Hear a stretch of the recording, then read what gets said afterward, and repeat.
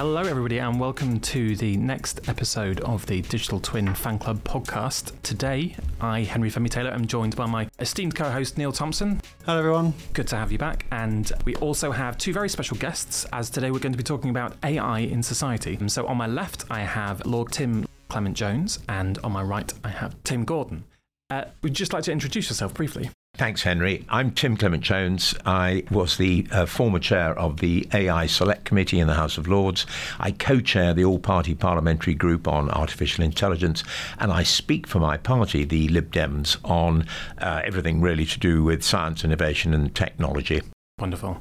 And I'm Tim Gordon. I'm a co-founder partner of Best Practice AI, which is a consulting firm that advises corporate startups and investors on AI strategy and governance. We've also started an AI compliance-based US healthcare firm called Salus AI, and I'm a trustee at Full Fact, which is the UK's leading fact-checking charity.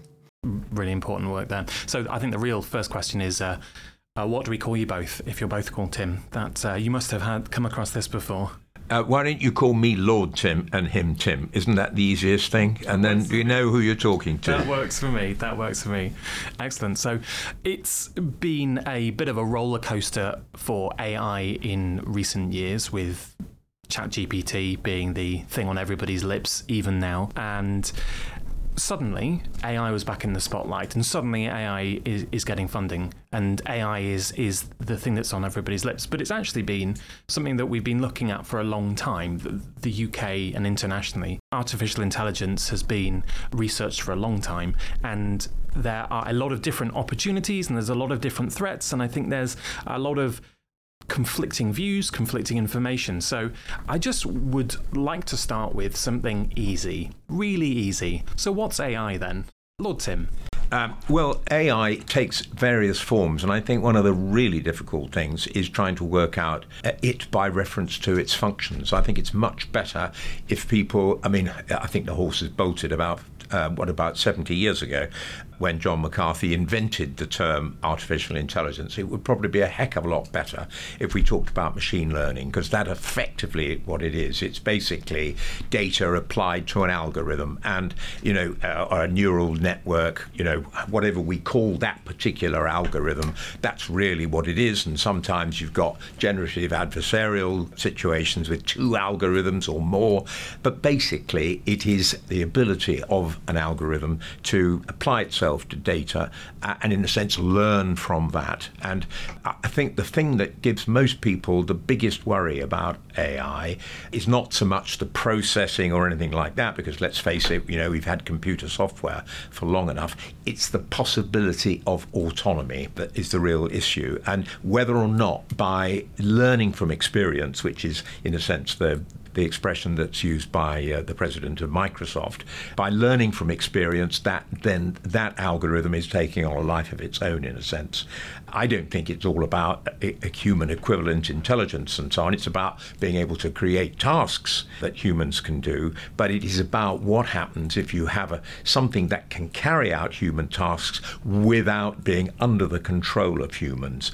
And that, for me, is the big issue. Whether it's an algorithm that's amplifying social media messages towards children, creating addiction, whatever it may be, this is the concern that I think people have. And the narrative, of course, is incredibly unhelpful. We are sadly subject to a 3,000-year-old narrative. Homer was talking about autonomous creatures, and humans have been frightened of aliens for a very, very long time. So as soon as you start characterizing AI as alien, rather than as, if you like, an algorithm that's learning from data that we are feeding it, it begins to become unhelpful in terms of how it's described. So, I'm fairly determined to make sure we get this right, but certainly I think we're not quite at the point where we need to be ultra concerned in the way that many people are expressing it, because we're not yet at the point where we have artificial general intelligence, which is the point at which there is true autonomy in that. I think that's really interesting, because a lot of people have mistakenly viewed ChatGPT as being a general intelligence, because to a lot of people passes the Turing test, as in you communicate with it and it feels like a human being is communicating back with you. But the wheels fall off when you try and take it further and you try and ask it complex technical questions, because it's effectively what it's doing better than everything else in the space is it's just finding the next word to say better and faster than anything else has done that's been publicly available up until now. So it's really a guessing engine. I've heard it be called Clippy on steroids, but I feel we shouldn't besmirch Clippy, its place in history, where it should stay. So if we have general intelligence, and that is a bit of a red herring for now. It may be a little red herring, but the fact is, if we don't get the regulation right now, when AGI does arrive, it'll be too late. Well, I think to build on Lord Tim's point, I think you've got to start with being very clear what AI is. And AI essentially is a new way of writing software. A traditional way of writing software, you took a data input, you applied some rules to it, and you got an output.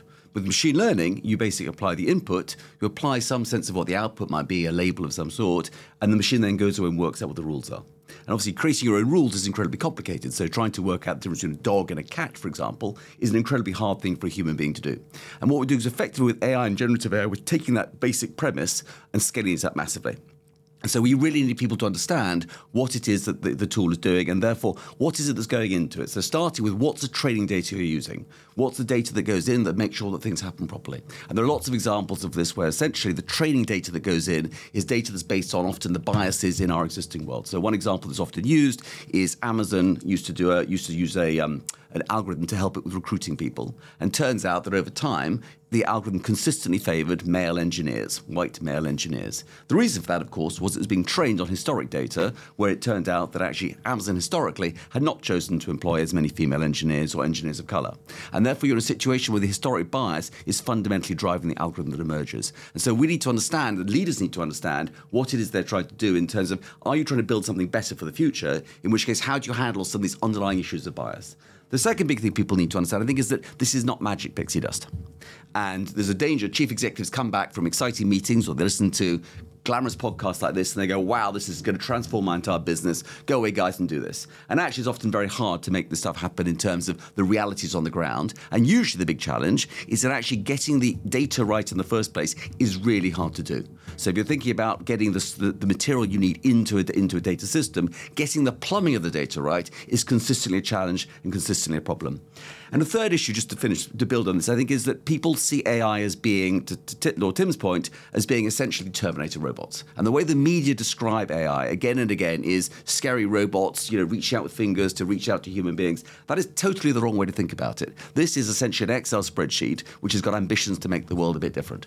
It is not a Terminator robot about to take over the world. And we really need to help people understand what is it this thing is and therefore what the real limitations are. I absolutely agree with all the points that Tim's made, but I just want to highlight one point, the sort of CEO board issue. This is not magic, exactly as Tim says, but it's not any old technology. You can't just simply say, if you're sitting there in the Audit and Risk Committee, oh, fine, look, this is just the scale of the issues involved here are what they've always been. We've always adopted new technology in our business, et cetera, et cetera. I think the issues relating to AI are different, and that's really how I first got involved. I used to be director, company secretary of a PLC. I've done a lot of corporate governance in my time. And it struck me as we were going through this, 5 years ago with our select committee, that this was different. And basically, companies would need to reappraise their corporate governance by reference to AI. The black box nature of it, I think, is really important. The issues which have been highlighted with generative AI, the whole inaccuracy issue, major issues there. And it's very easy, for boards to say, oh, it's the chief technology officer, it's the CIO, let them get on with it, basically. I don't know anything about, this stuff. They can't do that anymore, in my view. I think the ethical issues surrounding AI, particularly the sort of issues of bias that Tim has mentioned, are so great, and all the other issues of accountability and explainability and transparency, boards need to take responsibility for that. Which effectively comes out of the black box aspect. The fact that we don't actually know how it's arrived at a particular decision. We have set it running with its training data and it is kicking out answers and very often you don't know what's happened in those intermediate steps. So it just comes up with the best answer. And sometimes that might look like a very interesting, organically shaped engineering structure that does something in a very sublime and beautiful way. And other times it might look like sending police forces into minority areas because that's where the most crimes are. So this is where we'll get the most bang for our buck, if that is our objective. So yeah, I think it's really important that that accountability and that transparency aspect. But I think we have to be clear, the black box is also often used as an excuse to do nothing. Yeah. Because if you can say it's a black box, I don't understand it, therefore what can I do? Actually, there's lots of things you can do. You can be very clear about, for example, we've done a lot of work to lay out AI explainability statements, which is explaining where did the data come from, what's the training assumptions, what's your governance, what processes did you go through, what guardrails have you put in place, how have you thought about it, really articulating for people the whole mix of things that are going on in terms of laying things out. You can do a whole bunch of stuff around in terms of auditing outcomes. What are the outcomes? How do the outcomes compare in terms of sort of harms on minority groups or other sort of particularly sensitive issues? And so you can clearly see it's a whole bunch of tools that are evolving, being built inside the industry, which people can use and should use. I think the black box is in danger sometimes of being an excuse. Interesting. Yeah, it's just reflecting on the conversation. The thing I worry about when sort of projecting forward is the economics of sort of the digital economy's been about this sort of digital moats of data and who can collect these sort of vast pools of. It's the new oil. Yeah, and my challenge to that is, and it's sort of, you say about input data and understanding the tags. I think there's a very short step from collecting data, doing some stuff with it using AI and having an output versus if we look at the trajectory of change of computing power, once you get into the worlds of quantum computing and what have you, is just forget about existing data, just the brute force calculation of input data and operate it from that basis. What I mean is, so for example, people that are anxious about having an online presence, they won't put their pictures online, they won't give the internet any of their information because they don't want to be categorized as a profile or have the information used. I think we're not a million miles away from a profile just being able to be generated anyway from very small data points, and that's the true danger, because then it hasn't got a data set for you to be able to understand your assumptions. It's generating its own data set to learn from just brute forcing the calculation. Absolutely, and it's already impossible with some of these large language models, as in a sense the creative industries are really concerned about, to actually say where the data's come from, where the text has come from, where the images have come from. It has been a move fast and break things environment in terms of IP being completely irrelevant as far as most of the creation of these large language models has been concerned. And that in turn, because exactly as you say, they kind of access to exacompute and large data sets are concerned, this has got a huge competition issue. I mean, basically, one of the key things that I concern myself with is the fact that at the end of the day, we're going to have a kind of Coke versus Pepsi for artificial intelligence systems. That you either have to sign up to one or the other, basically, if we're not careful. As it is, in terms of app stores, we've got pretty limited choice, haven't we? By and large, I think we're going to find ourselves in a very limited situation if we find these sort of multimodal type AI systems, which are even more complex than large language models. Well, how many people, how many companies are going to be able to develop those? It's going to be about 3, maybe 4, other than China, which has got its own behemoths basically in this area. So, we've got quite a lot of issues thundering down the track in this respect. And to stick with our music industry tradition, a citation needed. The American lawyers that have calculated every permutation of melody and chord structure, written it to a hard drive, and have said, we've written all of music. Oh, really? Luckily, and they've copyrighted it, but they're doing it but it's more of a thought experiment type of thing. But as far as they're concerned, they've written all possible permutations. It's only future music written. I wonder how much of it is awful. So there's a whole bunch of court cases at the moment where effectively people are trying to establish AI can have a copyright, and that's effectively being rejected pretty much globally at the moment. So location after location, that's being pushed back. But the irony is our copyright law does allow that. These are American cases which don't. But we actually, very unusually across the world, allow software to write copyright material, or copyrightable material.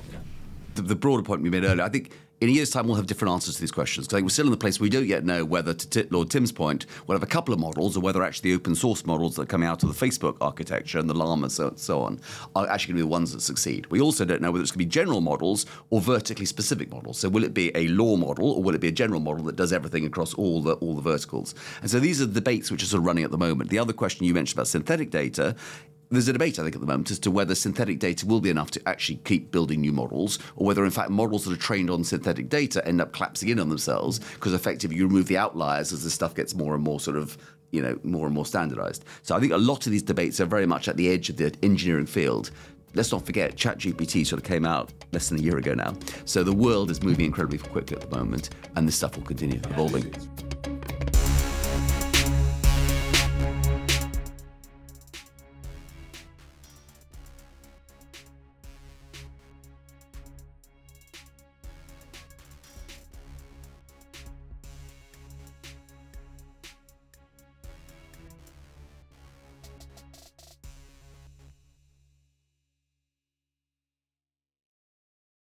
There is also a flood, more than a lake. There are multiple oceans of data that is just accessible.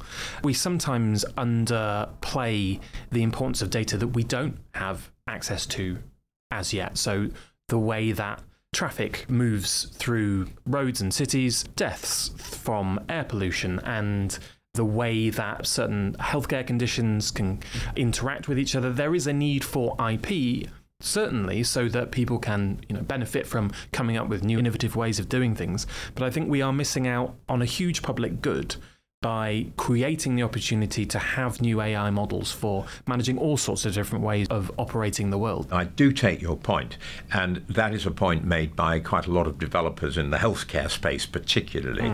But you've got the countervailing issue that without public trust, you're not going to be able to exploit the data to the fullest possible extent, that you need to. And, I actually wrote a paper over the summer, a sad creature that I am, about AI in healthcare. This is one of the limiting factors, the lack of public trust, because, we saw what happened with opting out of personal data given to GPs. Basically, terrible communications. People thought, oi, why do you need it? And nobody's explained why you need my patient data. And 3 million people eventually opted out of giving their data or allowing their patient data to be released by the GPs into the National Health Service system. So you've got to get it right in that respect. And I do agree. And I think the organisation of health data, these new federated data platforms that the NHS England is putting together, it's going in the right direction. But unless you carry the public with you, that's the issue. And of course, the same writ large is true about regulation of AI. It's one of the reasons why, if we're going to actually convince people that there aren't all these black boxes knocking around and, they're all working against the interests of the ordinary citizen. I mean, just take live facial recognition, for example, as an issue. Unless you persuade the public that this is a benign technology, then I think we're going to be in trouble. And from a business perspective, what I like about this is there's actually an economic value to being trusted. Because essentially, if people are more willing to share their data with you, then effectively you have a lower cost. If your suppliers across your supply chain are more willing to share data with you, you have a lower cost. So how you behave and actually will have a real clear economic knock-on impact, which I think is one of the real potential upsides of here. I think go back to your earlier point there about the sort of the missing data. You look at ChatGPT or these generative AI models, they're largely based on North American conversations. They're based on Reddit, they're based on Wikipedia, they're based on a whole series of content sources which are largely North American, English-based and so on. So when you start rolling these tools out in other languages and other cultures, you begin to see what it really means is the first draft of everything's being written in California. And what does that mean when, say, you're sat in Iran, you're trying to do your homework, and your first draft pops up with all sorts of Californian stuff embedded in it? So there's questions as to where this goes and what happens. In Icelandic, which was one of the first partners of GPT-4, they rolled out in Icelandic, it ended up inventing new words. Now, these are compound words because Icelandic didn't have some of the words you might have in English. Now, whether that means it in the long term changes the Icelandic language is an open question. Who ends up owning the Icelandic language may be another question. But these are all issues, cultural issues, which come out of these data bias things, which are kind of important. And Iceland's, it's a rich, strong country. It can do what it wants. But there's a whole slew of languages around the world where actually there's a real issue of potential cultural imperialism emerging. Is an analogy here like map making essentially crystallised the name of certain places? I just think it's sort of the names of towns in the UK. They all have this a history of how they've been formed from slang and what have you, and then we made a map of those, and that made them the formal names. Is this a similar? Is a classic one. You know, there's lots of these. And there's a real issue potentially that if we're moving to a world where 90% or 99% of future content is going to be AI generated, because that's what's actually going to dominate the entire internet in the future. Then we're going to speak like Silicon Valley, Precisely. aren't we? But we're going to crystallize this moment in time as being kind of the core, the baseline of whatever we do. Now, you could shift the baseline over time, but the baseline gives you real strength. Can I just bring up an example of the use of synthetic data, which I only came across this morning, which I was really interested in. We're doing an inquiry into AI in weapons in a special select committee in the Lords. And we had evidence from the procurement minister, and we had the strategic head, if you like, of the Army's AI operations, if you like, their sort of top general who deals with digital. And they were talking about use of synthetic data because in terms of image recognition, they can do it for the tanks they've got and the sort of tanks they knew were out there, and they had pretty pictures of all these tanks. But what they didn't have was all the pictures of how you camouflage tanks. So you had to think about all the different ways that you camouflage tanks. And so they had to add all that to the database, and they had to add what they might think about new tanks might look like. More, I don't know whether more streamlined tanks or whatever. But it's a creative process, actually, thinking about this synthetic data, which I thought was really interesting, that the Army should have people devoted to doing this and thinking about how you actually make it all much more effective. Now, of course, they're going to add personal biases and heaven knows what else that you've got to get out of the synthetic data. But I thought it was interesting that, in that context, which is pretty critical in terms of, recognition of your enemies, and they're using it, and it's all relative to Ukraine, of course, as well, particularly relevant to Ukraine. So I thought this was an absolute demonstration of how important synthetic data actually can be. We've done, my colleagues done some work in a somewhat less dramatic fashion, but we're helping basically surgeons make sure they've got the right tools in when they're doing surgeries. Have they got the right sort of things to make decisions, the right things to sort of insert in people's bodies and so on when they're doing sort of knee surgery and so on. And so effectively we're trying to create sort of crates where you can keep track of the tools that are in there and make sure that's in the right sort of place. And actually to do that, we had to generate thousands and thousands of synthetic pictures of these particular tools in different situations, different lighting modes, different scenarios and so on. Even then, you've still got debate as to have you got the right camera and all that type of stuff. So you've got quite a lot of detail on this. But you need to ultimately generate millions of these virtual tools. And that's a real opportunity for people in the space. Something I worked on was quite interesting is technology that was made in the entertainment industry for essentially creating environments. Procedurally generating environments is the term, to apply for learning for autonomous vehicles. Why have the autonomous vehicle make the mistake in real life when you can generate environments? And because algorithms can be digital, right? This is the thing, isn't it? We're talking about the physical manifestation of an algorithm, but you can set the algorithm to work to cyberspace. Well, that's why the robot thing is so misleading, because if people only think that AI is embodied, i.e. in a robot or a sort of physical manifestation, then, that's completely wrong, because the most powerful AI is going to be not embodied. It's going to be, as you say, in cyberspace, basically. So society... So yeah, there you go. Well, I've already seen some excellent hoodies and jumpers that are computer vision resistant and can spoof automatic recognition of your person. And I think so people are doing that for sort of demos, and so they put face paint on and so on. My sense is all that stuff, just every generation, you're falling behind all the time. It's a race, but you're going to lose it. Yeah, there was a case where very early on, if you put a plaster on or something, that would. But now it's pretty good, isn't it? I still have to take my hat off, but. The Chinese who sort of point out you put a couple of dots on the road and a Tesla would swerve across the road, and all that stuff just gets sort of ironed out. That's the thing as well. I think that is a bit of a cultural reaction to technology. Often is this sort of, it did that wrong, it's gone. Here's that one use case that didn't work. But I feel like things move so quickly now that you don't have that opportunity. I think there's a point whereby we hold, I think correctly, algorithms to a far higher standard than we do human beings. So clearly every year, millions of humans die on the roads. Not millions, hundreds of thousands of humans die on the road every year. But, the headline is one person gets killed in automated car crash. Now, I happen to think it is right we hold it to far higher standard, because if we're going to roll it out, we need to be sure it's going to be safe. but we are consistently placed where actually we hold these algorithms to higher standards than humans. Well, it's the worry in those circumstances too, that if you like, there isn't accountability for the algorithm or whatever it may be. But I entirely agree with you. I mean, look, for instance, look at and it wasn't even AI, the algorithm that was used for assessment of A-levels and so on during the pandemic. I mean, the outcry there was absolutely enormous. And, I doubt whether the general public had heard what an algorithm was much before then. And yet, bang. And I'd have been in that same position as somebody who was consistently underestimated by their teachers. I would have fallen through that cracks 100%. And the data is self-reinforcing. So that's part of it. We have synthetic data, we have biased data, and I think there's managing all of that. But I think in the future we need to be able to weed data.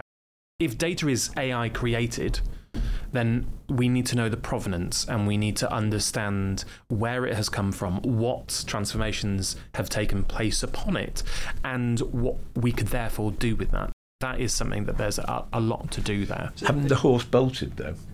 I mean, in many ways, with large language models, hasn't that bolted? Well, potentially, but for example, a lot of engineering is still designed by standard. And the standard is slow-moving and over-engineered, so users say a lot more concrete and therefore is more impactful on the environment than it should be. And there isn't really that space to optimize in there. And a lot of people are looking for, well, how do I just automate this process that we have? And I think there are going to be lots of verticals. They are their own black boxes. This industry runs like this, and we do it this way because it's for people. And we have these systems, and we know best, etc.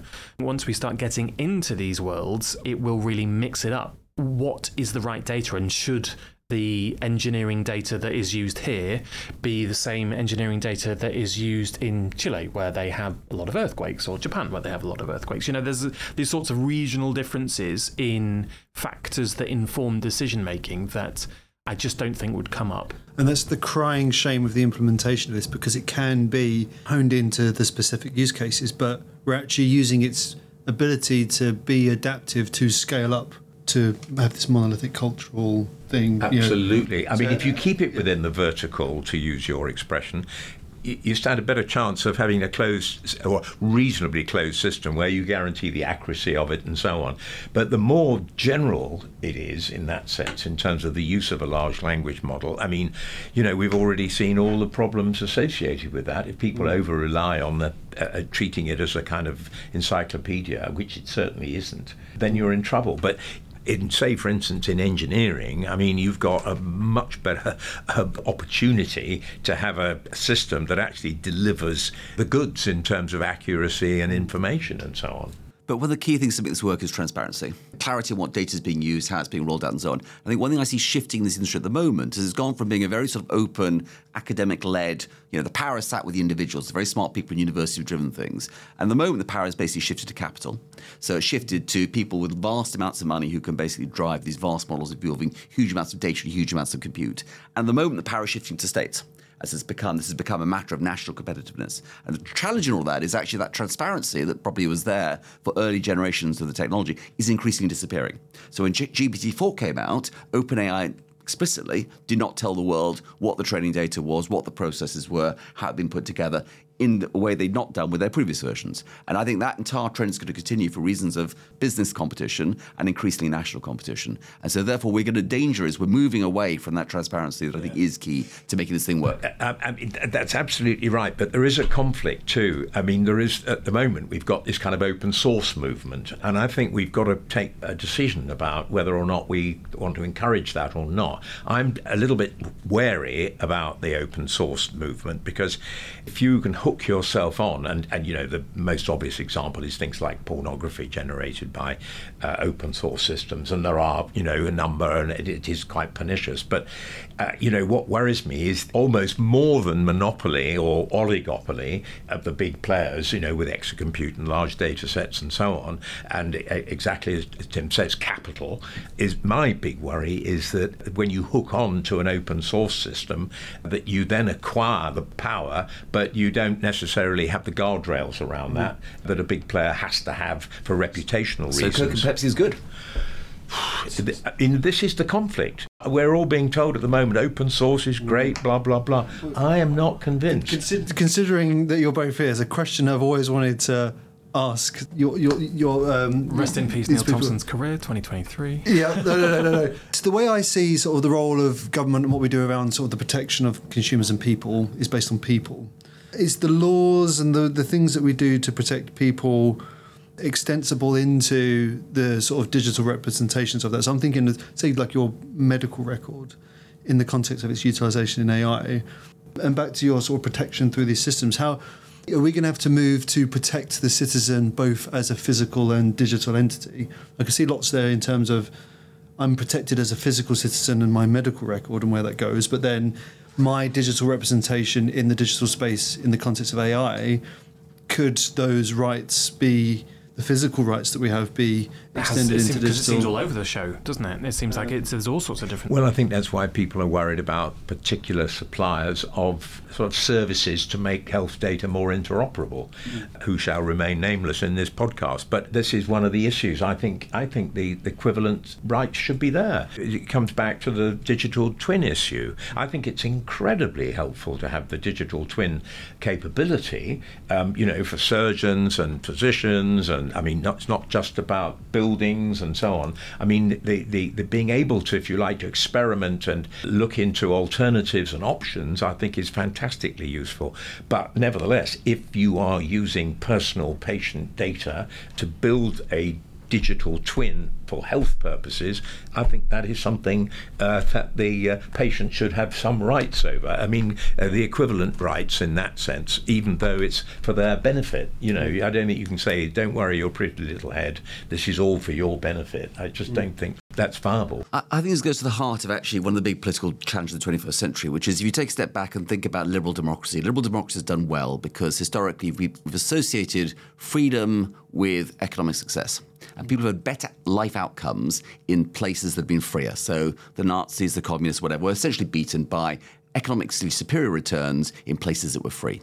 And I think one of the questions with AI, looking at, for example, a large country to the east, which is very good at AI, China, for example, they have a fundamentally different model there, potentially, which is actually you share your information. And if you share your information, you can get better outcomes. So if I know about how well you slept, I know what you ate, I know what exercise you did, I know what book you're reading, I know how you're feeling emotionally, I know how things are going at work, I know a huge amount of stuff about you, I can probably give you a better health outcome than the NHS where you turn up and say, I've got a cough today.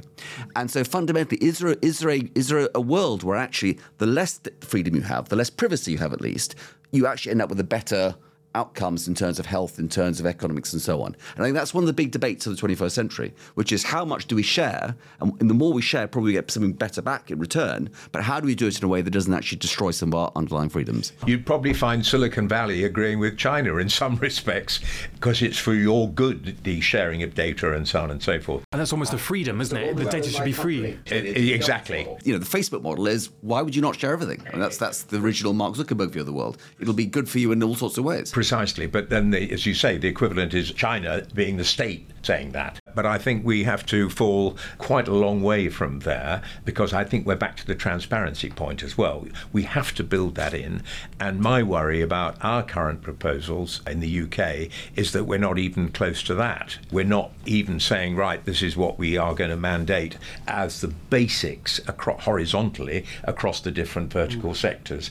And, okay, people may think the EU has gone too far in terms of risk assessment and conformity assessment and so on and so forth, and actually outright saying this form of AI is unacceptable or this application of AI is unacceptable. We have to move further because it's all very well saying we got principles and it's all very well developing standards, but you've got to have something in the middle that says we're going to make sure that the standards which reflect those principles are actually mandated in certain circumstances. So, it's not overcomplicated, but I think people like to think that regulation is the enemy of innovation. And I actually think that provided you don't over-regulate and provided the communication is clear, you can actually stimulate innovation because people understand what the rules are, basically.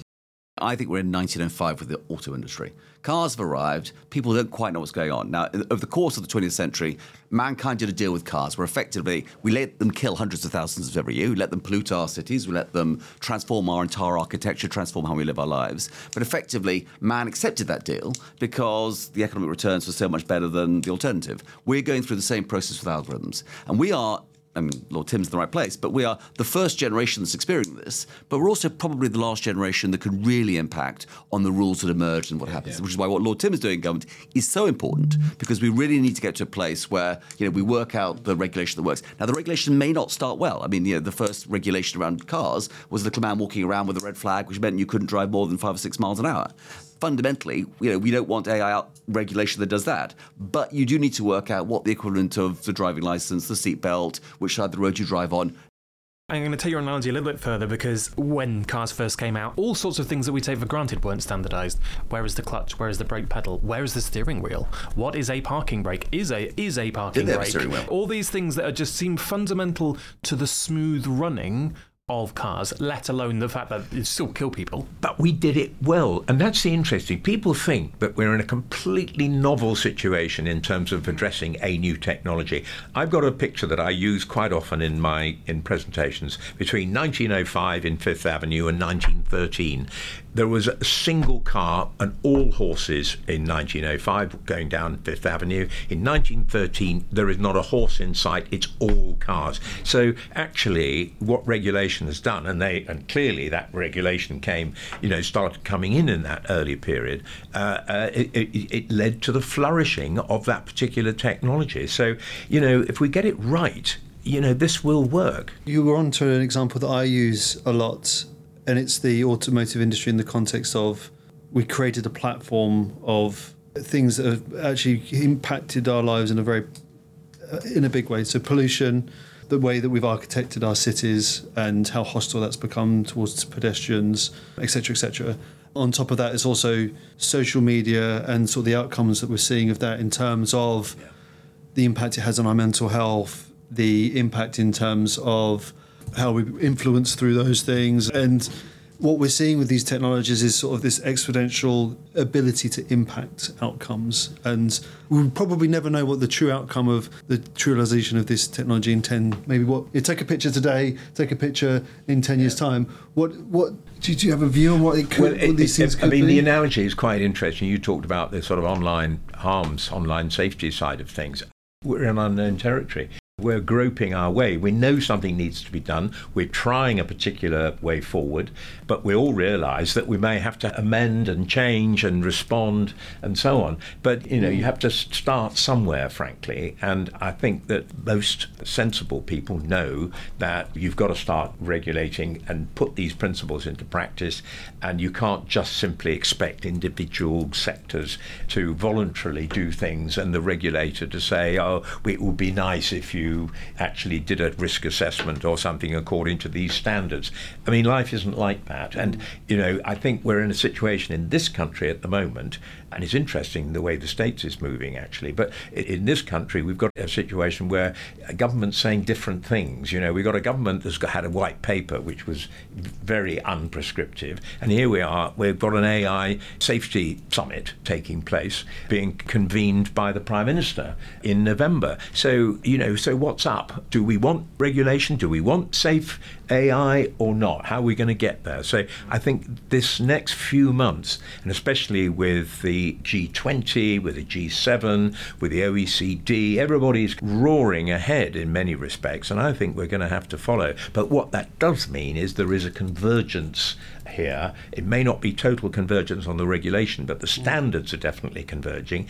And of course, the states, being a litigation-based culture, may not regulate, but sure as hell, somebody's going to get sued to the ends of the earth if they haven't complied with certain standards, which, say, for instance, have been set by the National Institute for Standards and Technology. That sort of thing. People are going to say, well, you're negligent, you failed to adopt best practice, and that's the US way of doing things, and they don't even need to have new legislation. So again, there'll be EU one side, the US the other, the UK will have to really come hither, I think, at the end of the day. Something that jumps out, you're speaking this. So are we In terms of, hear me out here. So in terms of what's happened in terms of the outcome of having the financial system and financial centres across the world and what have you, are we looking at the same in terms of AI? Because I don't think AI as a technology actually is comparable to social media and cars, because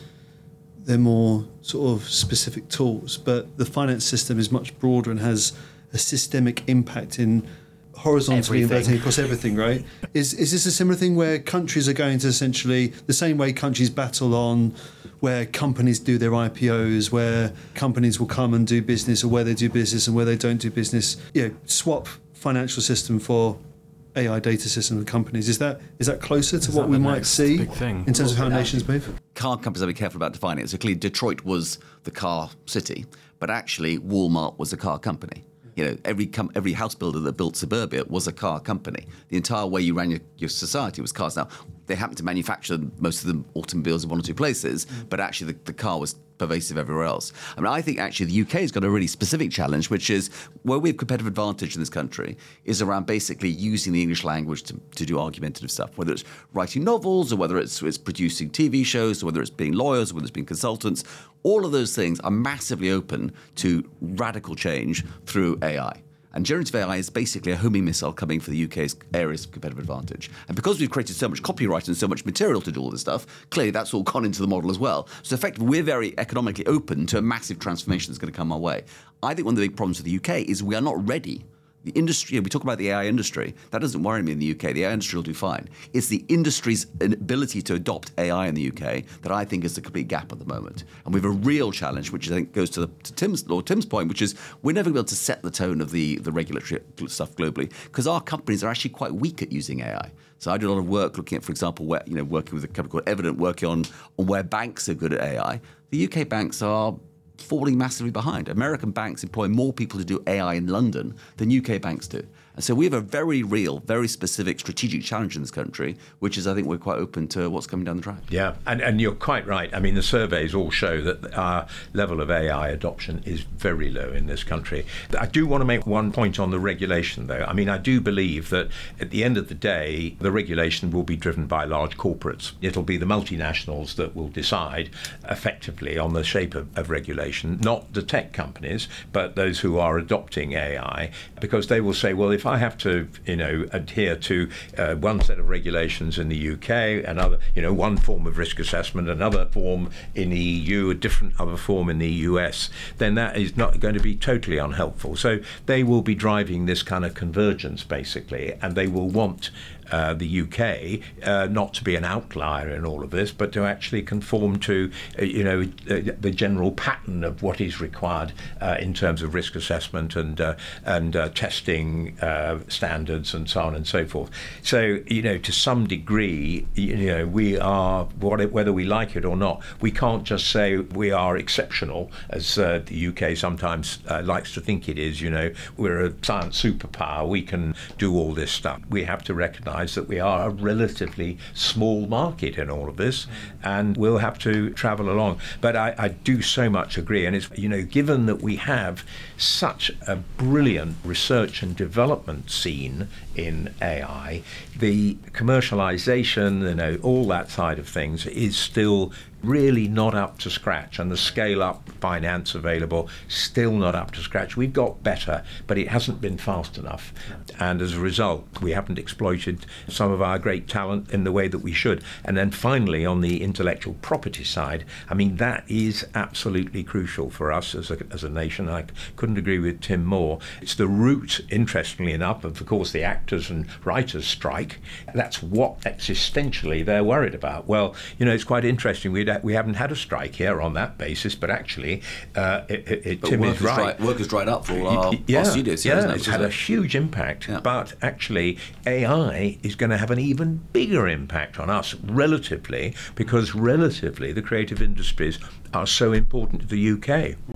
Yeah, so there's a lot of vulnerable sectors and organisations, and I wonder if this is certainly my observation of how the UK often operates. Our institutions, we did a lot of institutions first, go us, British first, well done, and then everyone else goes and does it better, but we can't change because we've established an approach.